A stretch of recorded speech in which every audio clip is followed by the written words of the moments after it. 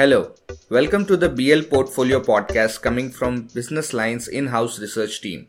At BL Portfolio, we slice and dice stocks, mutual funds, insurance and other financial products as well as give you sound ideas to manage your money. I am Vishal Balabhadrani, research analyst. For some hapless investors who in 2007 had bought stocks of thermal power generation companies or gencos as we say, the honeymoon was short. Shares of the sector peaked in 2008 and what followed was a cold winter. From then to early 2020, before COVID lows, the stocks have been laggards and consistently gave negative returns to investors. However, the winds of change blew since March 2020 and the BSE Power Index rose like a phoenix from the ashes on the back of increased power demand.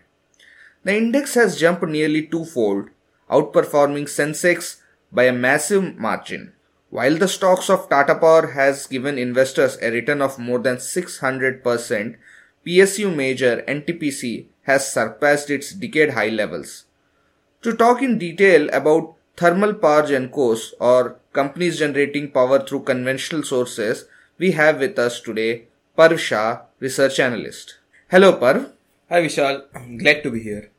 So Parv, can you please explain what went wrong with thermal power sector and how things are currently working out?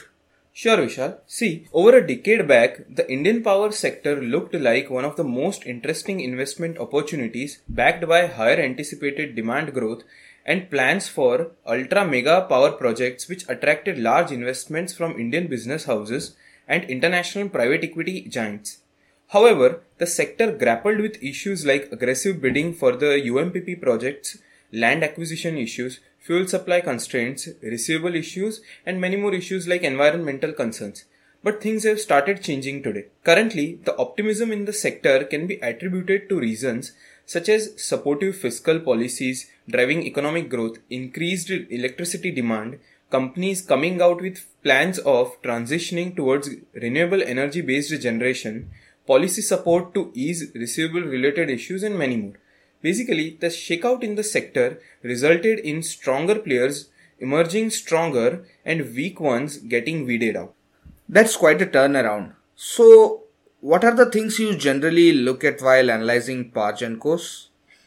See, we should generally look at 4 things while analyzing these companies. 1. Do the companies have long-term power purchase agreements, PPA as we say, in place to give them revenue visibility? 2. What sort of tariffs do they earn on those power purchase agreements? 3. How are they procuring fuel? Like, are there any long-term arrangements in place for the required fuel like coal, gas or lignite for seamless generation of power? Right. 4.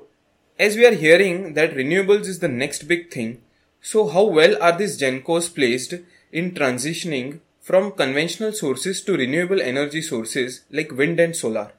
To understand the intricacies better, our readers can take a look at the big story in our Sunday portfolio edition.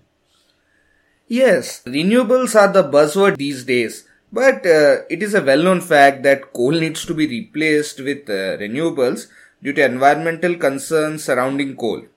There are also other issues which you earlier mentioned.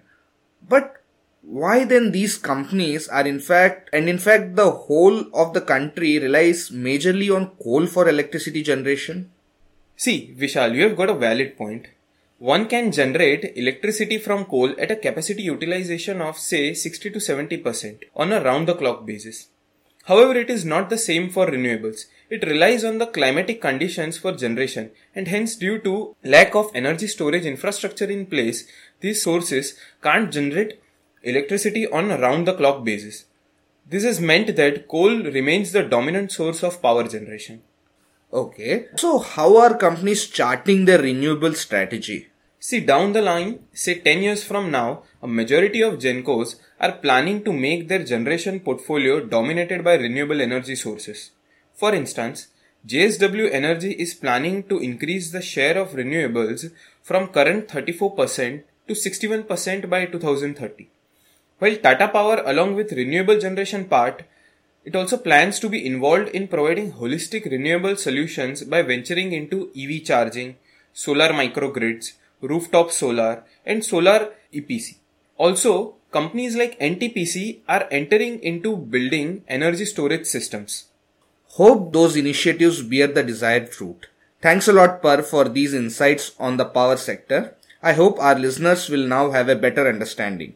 That's it from us for this week. Stay tuned for further podcasts and actionable advice from us at BL Portfolio. Read us in print on Sundays and online at thehindubusinessline.com/portfolio.